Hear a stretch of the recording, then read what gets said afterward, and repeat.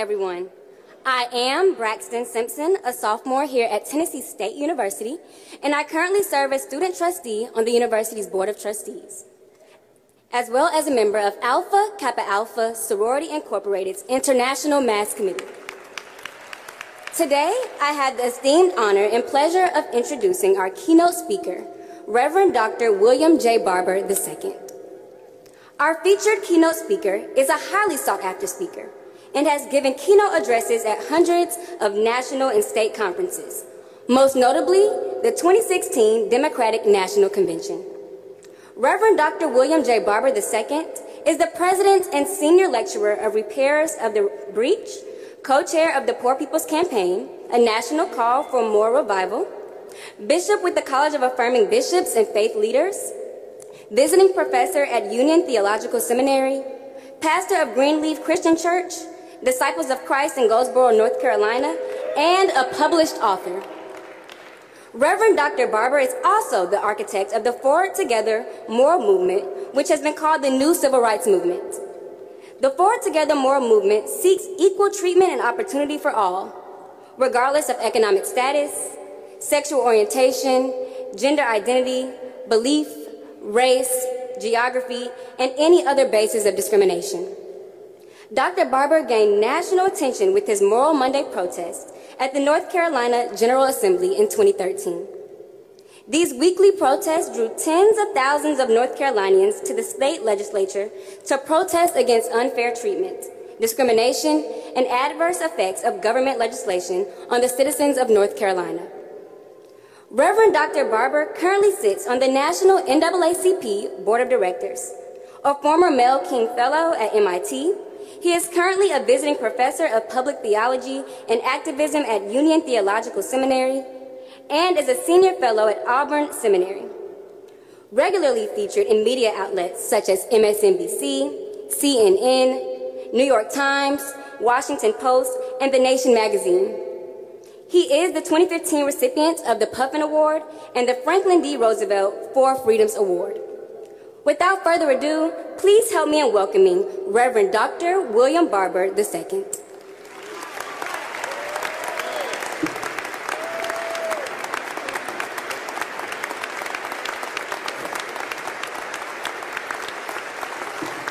Good morning.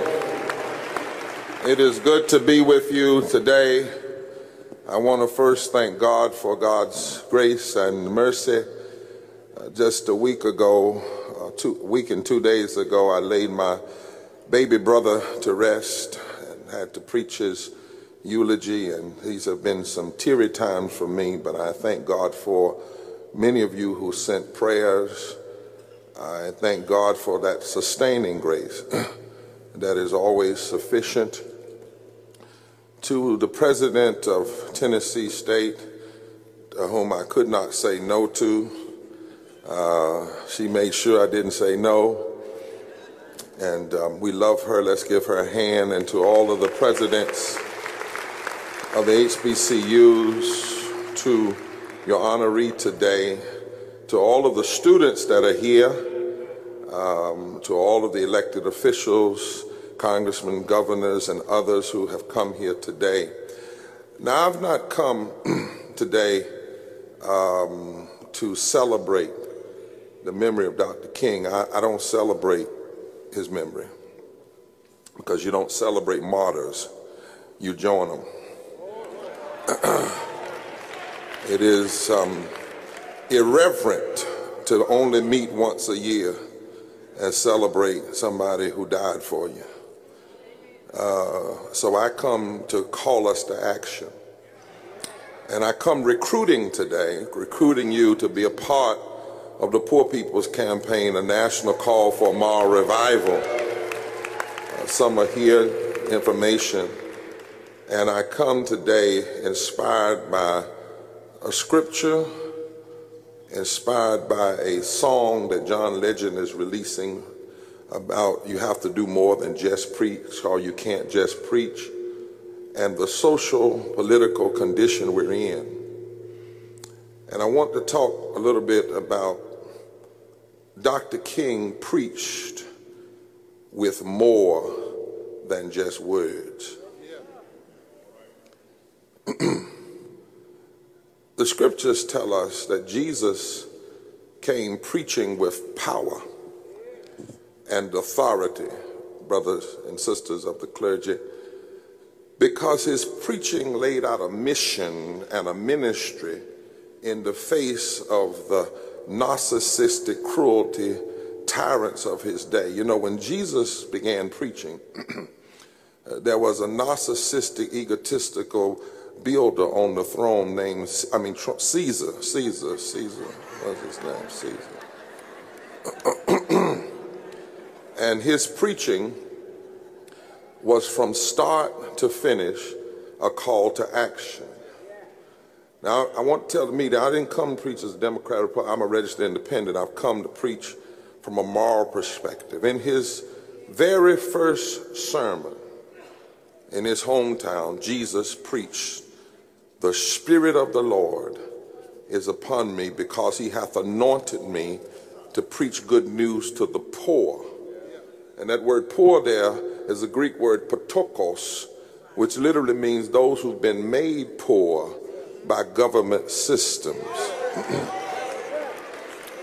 He sent me to proclaim freedom to the prisoner, recovery of sight to the blind, to set the oppressed free, and to proclaim the acceptable year of the Lord. In other words, to declare that everybody that society says is unacceptable, God says, I will accept them. And at the end of his life, as he headed toward the cross, in Matthew, Jesus was still preaching. And he said, not that we as individuals would be judged by our individual charity. That is a demeaning of the gospel. He said, God will say to the nations, you know, some of us know the book. He didn't say God would say to individuals, did you give somebody a turkey on Thanksgiving? Or did you have a tutorial session with a few children?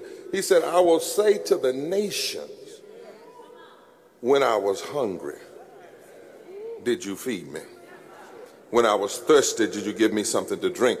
When I was an immigrant,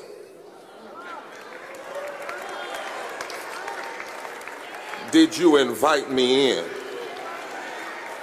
When I was naked, did you clothe me? When I was sick, did you visit me or give me health care? When I was in prison, did you visit me? And then he said, because inasmuch as you do to the least of these nations, government, governors, congresspeople, pastors, you've done it unto me. And if you don't do it unto them, then you shall be judged. Martin Luther King Jr. preached, but we make a dangerous mistake to suggest that his words were just soaring oratory. Martin King preached upon the foundation of civil disobedience, and he called forth a movement to challenge the demons of Jim Crow.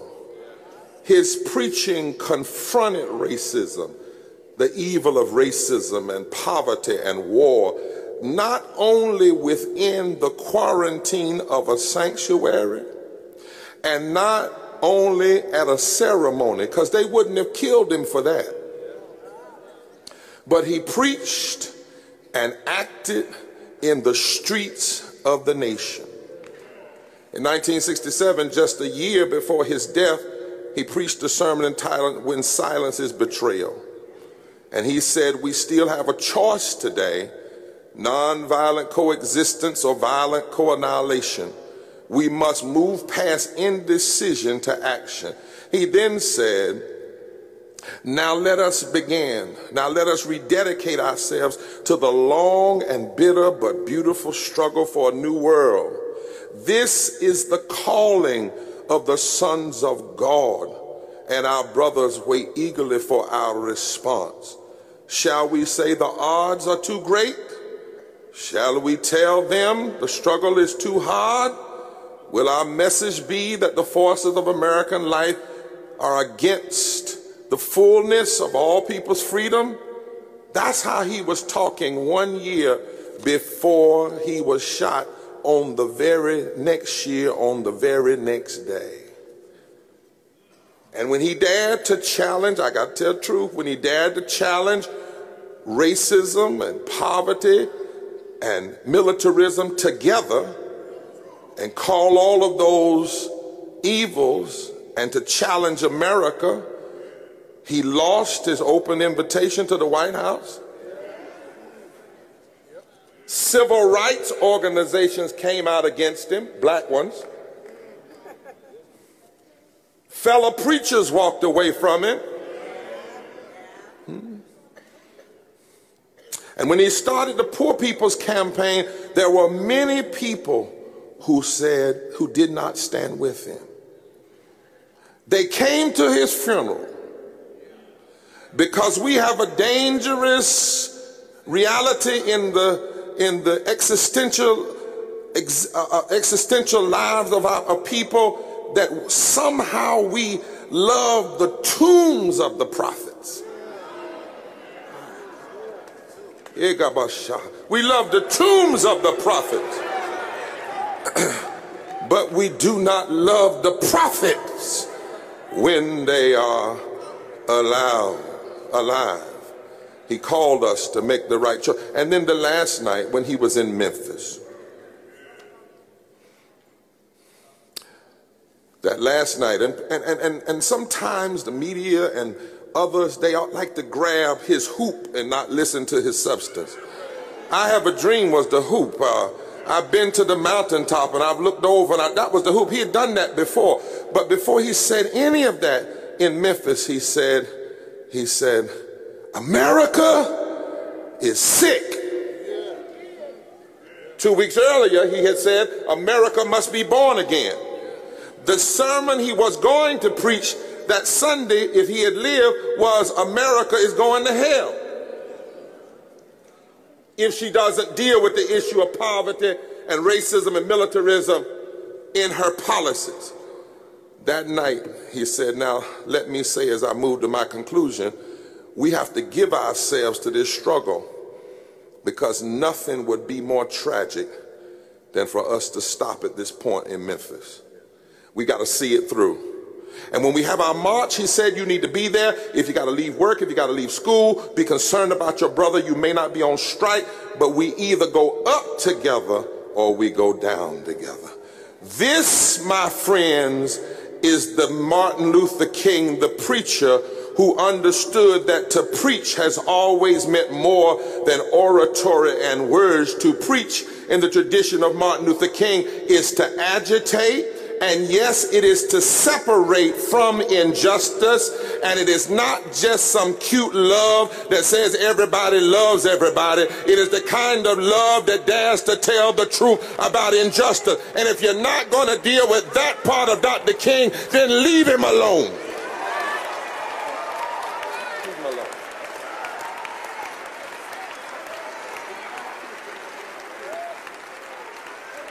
Jesus connected preaching to deeds of liberation, incarnate acts of liberation, work toward wholeness. To preach is to proclaim. It is to speak to the death of our times. It is to take words and put flesh on them that challenge the forces that kill. A preach word is not anything until it takes on flesh and gets the work. The living word of God renders a reorientation in our lives. Preach the good news at all times, St. Francis of Assisi said, and when necessary, use words. Preaching must beget a living contradiction. To preach is to have a quarrel with the world's injustices. The preach word must put on flesh and suit up for struggle. If it doesn't, it's just preaching. It's just pretending, and it's not preaching. Moses preached, and his preaching turned into a movement that challenged the oppression of Pharaoh. Isaiah preached, but his word called for deeds when he went to his state house and asked the politicians of his day Is this the kind of fasting you think that God has chosen? No, I need you to pay people what they deserve. Or in Isaiah 10, when God told Isaiah to say to the politicians of his day, woe unto you who legislate evil and rob the poor of their rights and make women and children your prey. Amos preached to raise up a remnant that would let justice roll down like water. Ezekiel preached until a valley of dry bones turned into an army of hope. Because in the days of Ezekiel, the politicians were so ruthless that he said, your politicians have become like wolves, devouring the poor and the women and the children and the sick and the immigrant.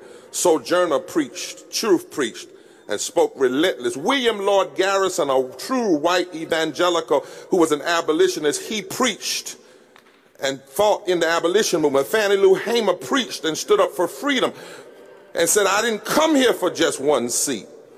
Rabbi Heschel, the Jewish rabbi, preached and drew on the Torah. And Rabbi Heschel said, there always is a quarrel between Pharaoh and Moses. Pharaoh is not ready to capitulate. The Exodus began, but it is far from having been completed. And then Rabbi Heschel, who Cornel West called the strongest condemnation of racism by a white man since William Lord Garrison. This is a white man talking. This is Rabbi Heschel. Racism is Satanism. It is unmitigated evil. Heschel told Kennedy, he told her, you cannot worship God and at the same time look at a man as if he was a horse just because he's a different color than you. He said religion cannot coexist with racism. It is a grave violation of the fundamental religious principle not to murder. Racism is public humiliation, and in the Talmud, public humiliation is tantamount to murder. That's Rabbi Heschel. And then Heschel put legs on his preaching, and he marched with Dr. King across the Edmonds Pettus Bridge. Dorothy Day preached in the Catholic Worker. And so preaching, if it's only words and does not lead to acts of liberation on behalf of the poor, the imprisoned, the sick, the oppressed, and all those made to feel unaccepted, then preaching is just words with no purpose, talk with no action, lip service with no love, the sound and fury that signifies nothing. For did not Paul say, if I speak with tongues of men and angels, but have not love? So when we remember Dr. King, it's not enough to talk about celebration or his oratory. And it's not enough to say, well, Dr. King just wanted everybody to come together. No, he didn't. He wanted folk to change. Just coming together, sitting in the same room, and then letting the injustice stay like it is not the unity. He was a real preacher. He didn't just pontificate once a year or at speeches. His articulation was turned into liberation. And preaching is only authentic if it's embodied. So, on these Martin Luther King, wherever I go, I've been to 4 of them. Everybody comes to say they love Dr. King. Corporations come. They'll even buy you a little breakfast now. And politicians come. Somebody like Mike Pence will take a quote from Dr. King, doesn't even know what it means. Y'all saw that? He said one of my favorite quotes is when Dr. King said, make real the promises of democracy, and that's what Mr. Trump is trying to do with his wall. Are you nuts? I mean, that ain't an anti-Republican thing, that's just foolish. When Dr. King said, make real the promise of democracy, he was talking about undoing racism and fighting for labor rights and living wages. So politicians can't say they love Dr. King and how he stood for love and unity, but then you deny and refuse to support his agenda. Right, Governor?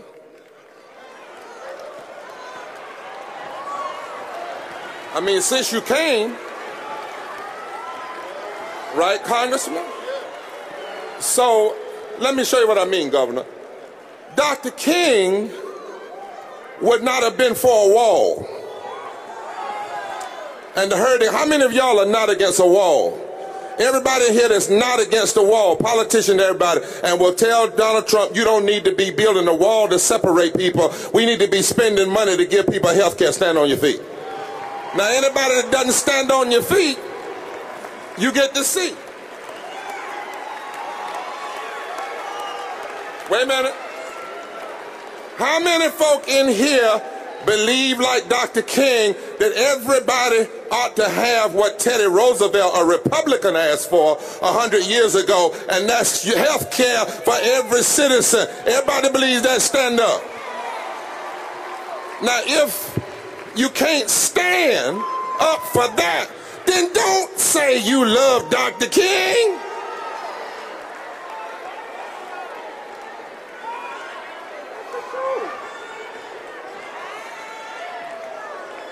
You may be seated. I'm just saying, I'm too old to play now.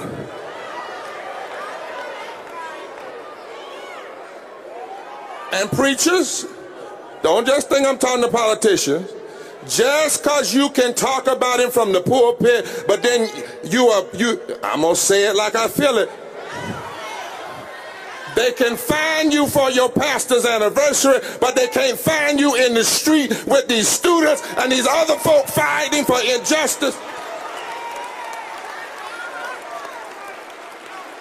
If you are a preacher of the gospel and you are asking your people to tithe, but you are not fighting for them to have a living wage, you are lying.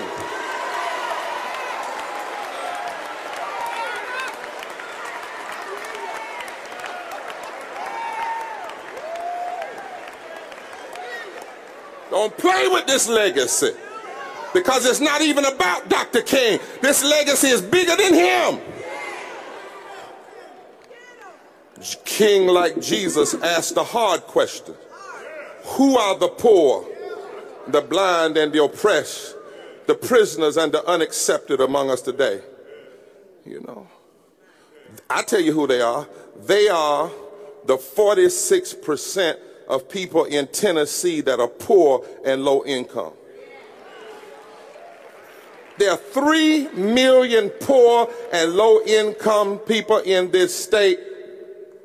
In Tennessee, 58% of your children are poor and low wealth. That's why, Governor, we're going to come to the Poor People's Campaign here and meet with you and march on you, maybe do a little civil disobedience, not on you, but on the systems. There are 48% of all the women. Notice I didn't say black women. 48% of women in Tennessee are poor, 1.6 million. 61% of people of color, 1.1 million. 41% of all white people, 2 million of them, are poor in Tennessee.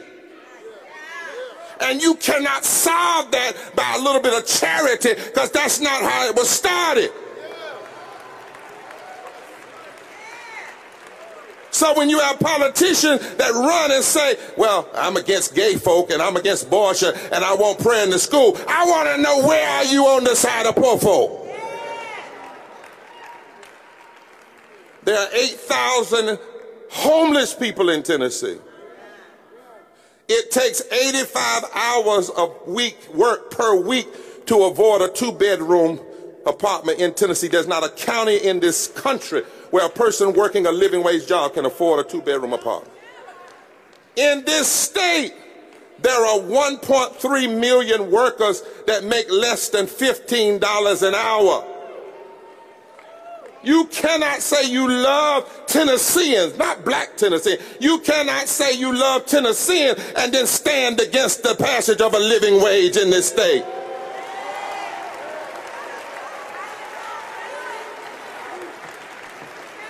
%51% of Tennessee's workforce makes less than a living wage. Over 1 million people in this state need SNAP or food stamps, mostly white. In this state, There are 740,000 people uninsured. It's a shame and a disgrace for Tennessee not to accept the Affordable Care Act and put people on health care. Shame.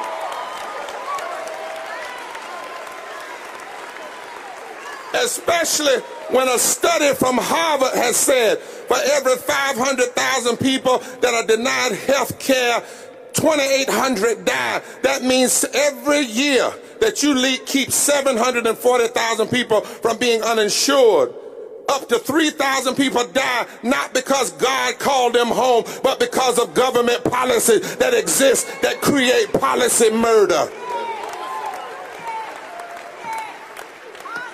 And don't tell me we can't do it, because when you get elected as a senator, United States senator, or a United States congressman, or a United States or a governor, you get free health care. So how is it that you don't want the people that have what you got?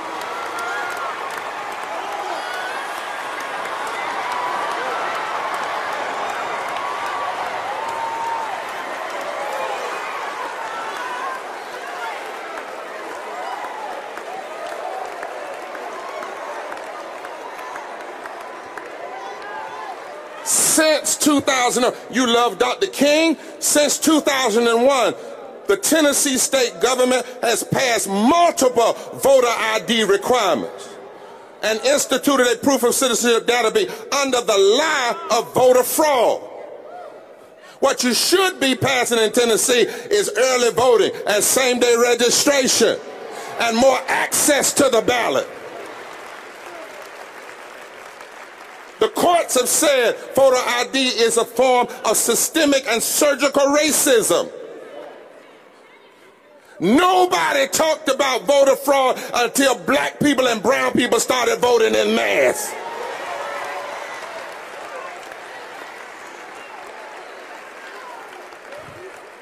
There are 140 million poor people in America, 39 million children, 26 million black people, 21 million of our seniors, 66 million white people are poor in America. 62 million Americans work every day and make less than a living wage.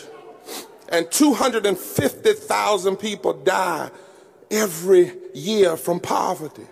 What Dr. King wanted was us to get away from left versus right and conservative versus liberal and to find the moral center and to work to change policy and stop blaming the poor for their poverty and recognize that poverty is a man-made creation. It is not a God-ordained situation. And let me tell you, I'm not so happy about the Affordable Care Act. I want the media to get this right. Because there are 25 of the wealthiest countries in this world, and we're the only one that doesn't offer some form of universal health care. Even with the Affordable Care Act, there are 37 million people without health care. And now you have some people that want to roll it back. They want to take away pre-existing condition covering. I mean, there's something wrong with you. Down in the spirit level. I mean, and especially if you call yourself a Christian. Whenever I go in to debate politicians, and I say, let's talk about health care. And they say, well, you know, I just believe people ought to have access. Well, you can have access to a Rolls Royce and can't buy it. I mean, they ought to have access. What that means is they want to allow the insurance company to do what they want to do. And I said, but I always thought like this. I said, I walk in the office, you know, being a bishop, preach. I said, are you a Christian? They said, yes, sir, Bishop, I'm a Christian. I love the Lord. And I said, did you put your hand on the Bible when you got sworn into office? Yes, yes, yes, you have to have the word of God. I said, do you know what's in it? How can you claim to be a Christian legislator, a Christian governor, or a person who is a Christian who happens to be a governor, or happens to be a legislator, or happens to be a state rep? And if anything, the man you claim you follow gave everybody free health care and never charged them a copay. You'll get that in a minute. Everywhere Jesus went, he gave folk free health care and never charged a leper a copay. How you gonna follow him See, I want Republicans and Democrats to say, we don't want Obamacare. You're right, because first of all, the name of it isn't Obamacare, it's the Affordable Care Act. The reason you call it Obamacare was to racialize it. I want Republicans and Democrats to say, no, we don't want Obamacare, that's not enough. We want universal health care for everybody in the United States.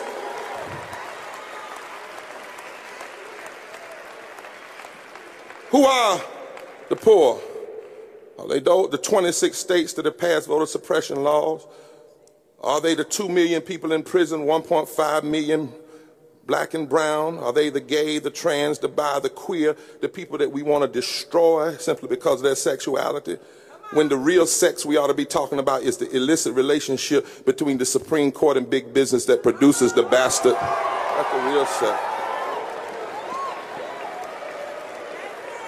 That produces the bastard child of Citizens United. Who are the poor and the broken? The women, the misused, the children, the abused. Who are they? The immigrants from the South who really just want to come home. Can I teach for a minute? We keep saying that they want to come back.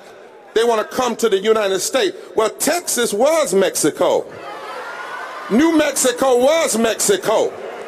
Texas pulled out of Mexico when Mexico decided it no longer would have slavery. So they ain't crossing the border crossed them.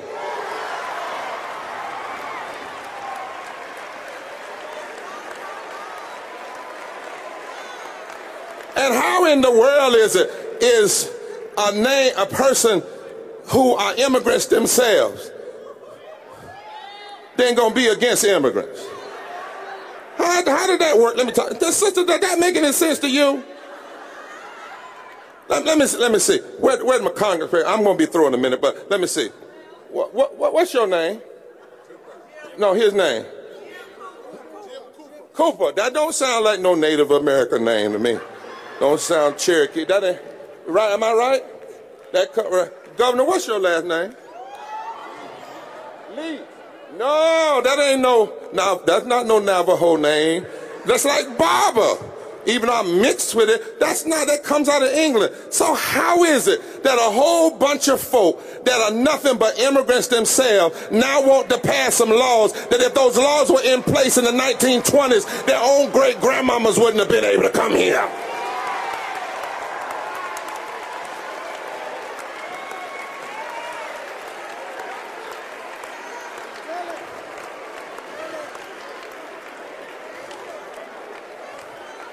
To preach like Dr. King is to understand that the Palestinian child is just as important as the Jewish child.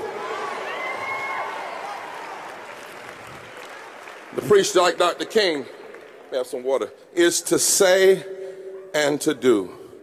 It is to say somebody's hurting my people and it's gone on far too long and we won't be silent anymore. It is when the fruit of our lips become actions. It's when our words call Jews and Muslims and Christians and Sikhs and Buddhists and even people who are not of faith to come together and work for liberations. That's what real preaching is. When young folk go in the street and stand up against police brutality, when nuns fight for health care, when churches open their churches for sanctuary, when a call goes out that unifies people. That's why we're building the Poor People's Campaign, a national call for a moral revival, and calling on natives and Asian and black and white and brown and young and old and Democrat and Republican to all and people of different races and even people of different faiths to come together in this moment. This country cannot continue to survive with 43% of the people living in poverty or low wealth. 43%. When you have 4 million people that get up every morning and they can buy unleaded gas and can't buy unleaded water.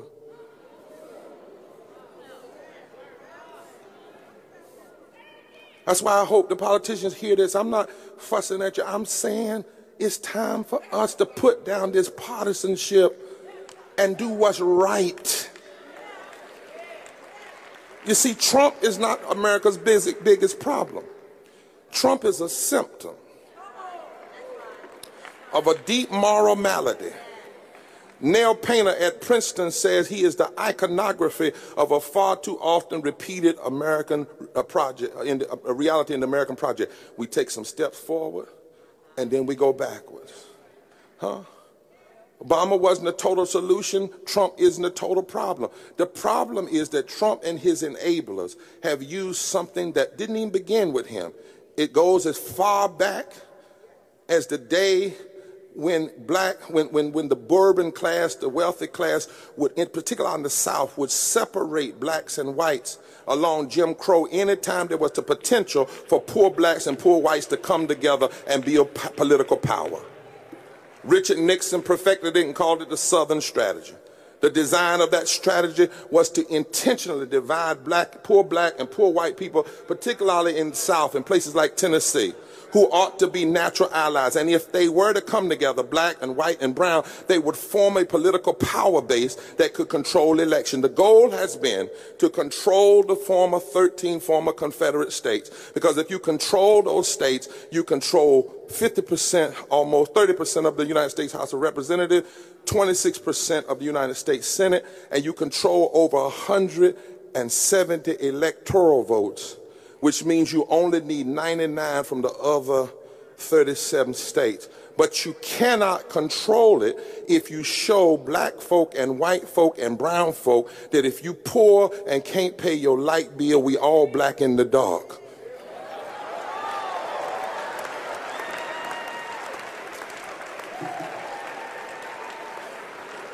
Richard Nixon used it. Some Democrats used it, Republicans used it, Reagan used it. People have used it. It's recorded. This is not me just going out. It's footnoted. There's a book about it written by Kevin Phillips. Lee Atwater said in the 1970s and 80s that it was his major way of playing politics. And it's been the way of the South, because if you change the South, you change the nation. And every time black and white people have come together in the South, like they did right after slavery for about 10 or 15 years, the South fundamentally changed. And it took the nation forward. When black and white people came together in the civil rights movement, it changed. So Trump is not the problem. It's this strategy that he's taken to the nth degree. It was designed in 1968, and the goal of it was to live for 50 years, and this is the 50th year. But then there's a second problem. And that is, many progressives have now become scared to call themselves liberal, even though it's in the word liberty. And too many so-called progressives choose compromise rather than confrontation. They compromise, and every compromise in this country, the 3/5 compromise, were bad for poor folk and black folk. And also progressives now tend to look for messiah candidates rather than building a movement. And then there's one more problem, and that's this puny language we use, like who's on the left and who's on the right. Some things are not about left versus right or liberal versus conservative. It's about right versus wrong. We need to change the language. Like Coretta Scott King, when they asked her about her husband being shot, they said, Miss King, what do you think about violence? She said, well, that's a form of violence. But she said, let me tell you what also is violent. Wasn't she your sorrow? Coretta said, look, she said, not giving people a public education is violence. Denying health care is violence. Denying living wages is violent. Denying labor rights is violence. Denying people's culture is violent. And then she said, an apathetic attitude that refuses to address the other forms of violence is also violence. We need to stop talking about left versus right and talk about public policy violence versus nonviolence. Policies. That's why racism is not merely rudeness. You know, everybody wanted to censure Representative King for what he said. But people do stuff on the floor of Congress every day worse than anything he said. When you refuse to restore the Voting Rights Act, that's racism. When you pass policies like denying health care and resegregating public schools and refusing to assist Native Americans on their reservations and help them protect their water, that's racism. Racism is policy. Racism is not about, Dr. King didn't fight for how we talk. He fought for how we live. He didn't just fight against the language, he fought to change laws. And there comes a time you got to tell the truth, and you got to change the public conversation. And so, my brothers and sisters, if you're going to honor Dr. King, then we need to push a moral agenda. And I want to ask, I'm asking every place next year, whoever you invite on the stage, have them do a checklist first. They can come to the program, but they ought not get to be on the stage if they're not going to honor Dr. King. I bet you aren't invited to their stage.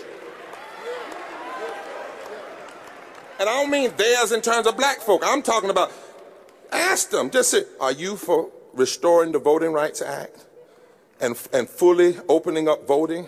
Are you for automatic voter registration at 18 since you send people to war at 18? Are you for early voting in every state? Are you for just immigration? Are you for tribal recognition for a First Nation Native American? Are you for ending this crazy mass incarceration, especially now that you got people in jail for the very thing that people in California now sell and make money off of? Come on, talk to me, somebody. Are you for a federal and state living wage? Are you for union rights in your state? Are you for equal pay and equal work? Are you for social safety net programs for the poor? Are you for diversity in education and guaranteeing that every child has access to a high quality, free, diverse public education? Are you for equitable funding for HBCUs? Are you for single-payer health care? Are you for fair and decent housing for all? Are you for repealing the 2017 federal tax law that took $2 trillion from the backs of the poor and working poor and threatens the very health of social programs in this country? Are you for clean and renewable energy? Are you for fully funded public water and sanitation infrastructure? Are you for a ban on fracking and mountaintop removal and coal ash ponds? Are you for a ban on new pipelines and refineries and coal and oil? And are you for bringing clean energy to the fore? Are you for the protection of public land? Are you for ending military aggression and warmongering? Are you for stopping the privatization of the military budget? We now put 53 cents of every discretionary dollar into war, the war economy. The average combat soldier makes less than $30,000 a year, while the average CEO of a defense company makes $19 million a year. Are you for a ban on assault weapons? Ask them the question. Not just do you love Dr. King, because people love dead prophets, but the question is, are you willing to follow Dr. King today?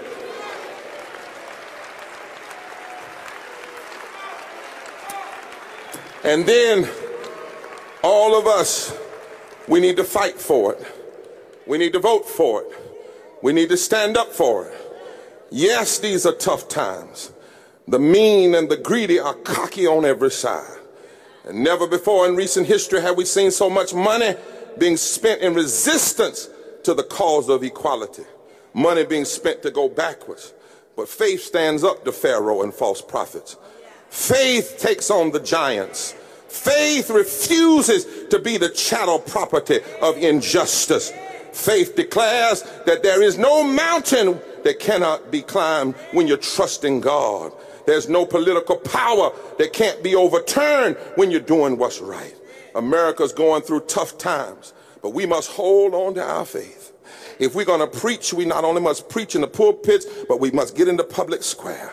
And we must declare that one election can't turn us back. One loudmouth can't turn us back. George Wallace couldn't turn us back. Bull Connor didn't turn us back. Our faith might get battered and bruised. Our hope for this nation to live out what is said might get challenged, and we might get discouraged every now and then. But we'll never lose faith. I've been traveling the country from the Bronx to the border, from Appalachia to Aberdeen, from the Carolinas to the California coast. I've met mothers whose children died, Governor, died in their arms because the state refused to expand Medicaid. And they're tired of crying now. And they're joining the movement. And these are black and white women. I've met homeless families in encampments. They're joining this movement. I've met people who have raw sewage in their backyards, in the 21st century. They're tired. They're coming together. I've met with white people in Appalachia and in the hills of Tennessee and the hills of West Virginia and with black folk from Alabama and indigenous families and urban African Americans and Latino, and they're coming together. They're coming together and say it's time now to not just preach with words, but to build a movement that will change this nation.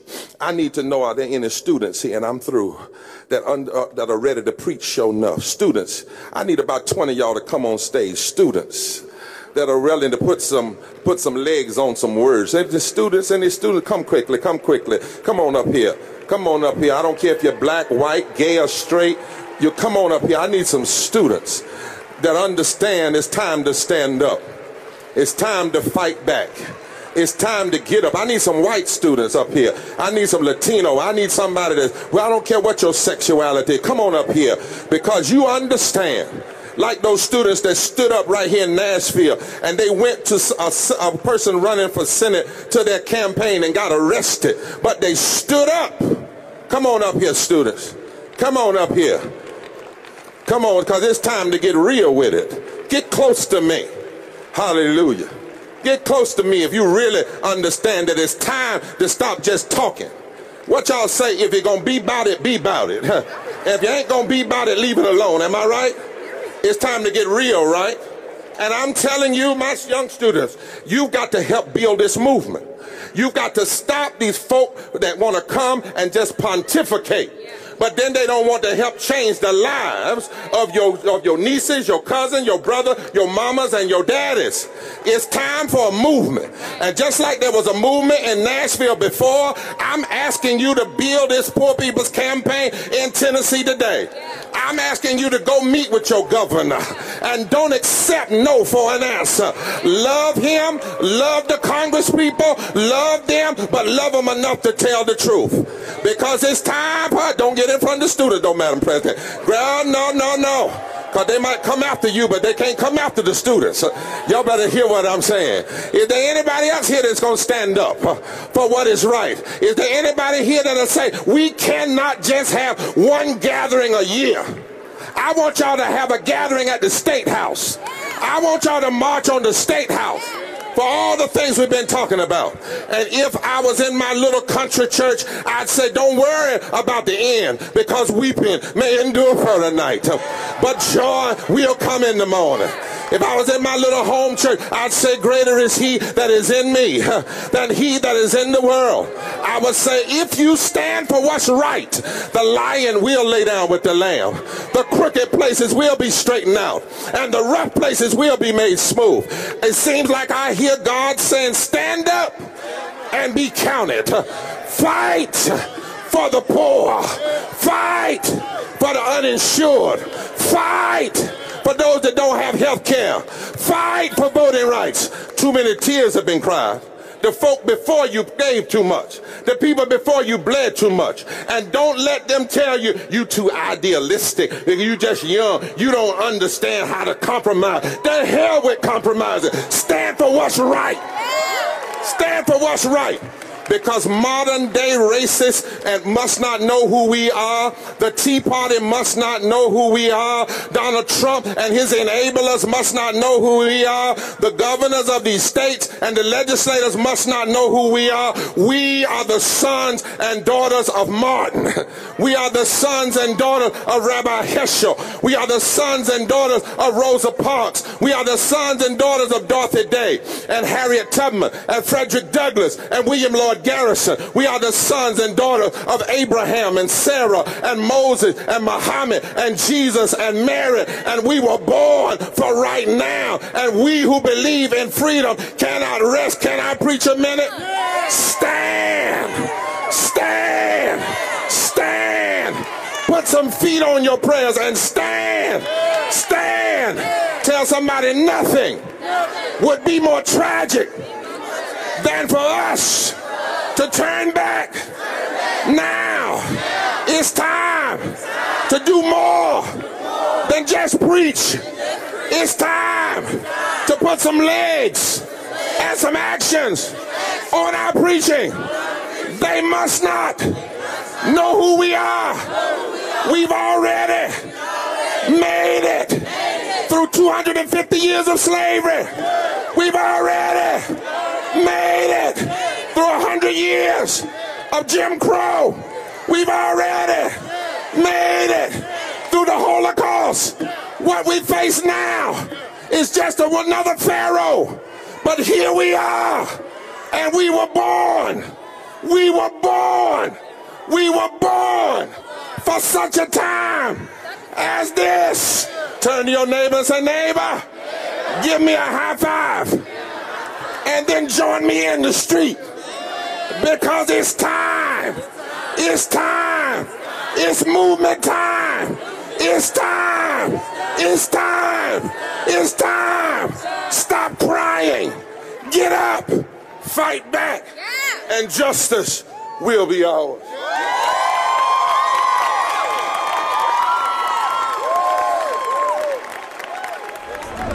And if you don't know, now you know.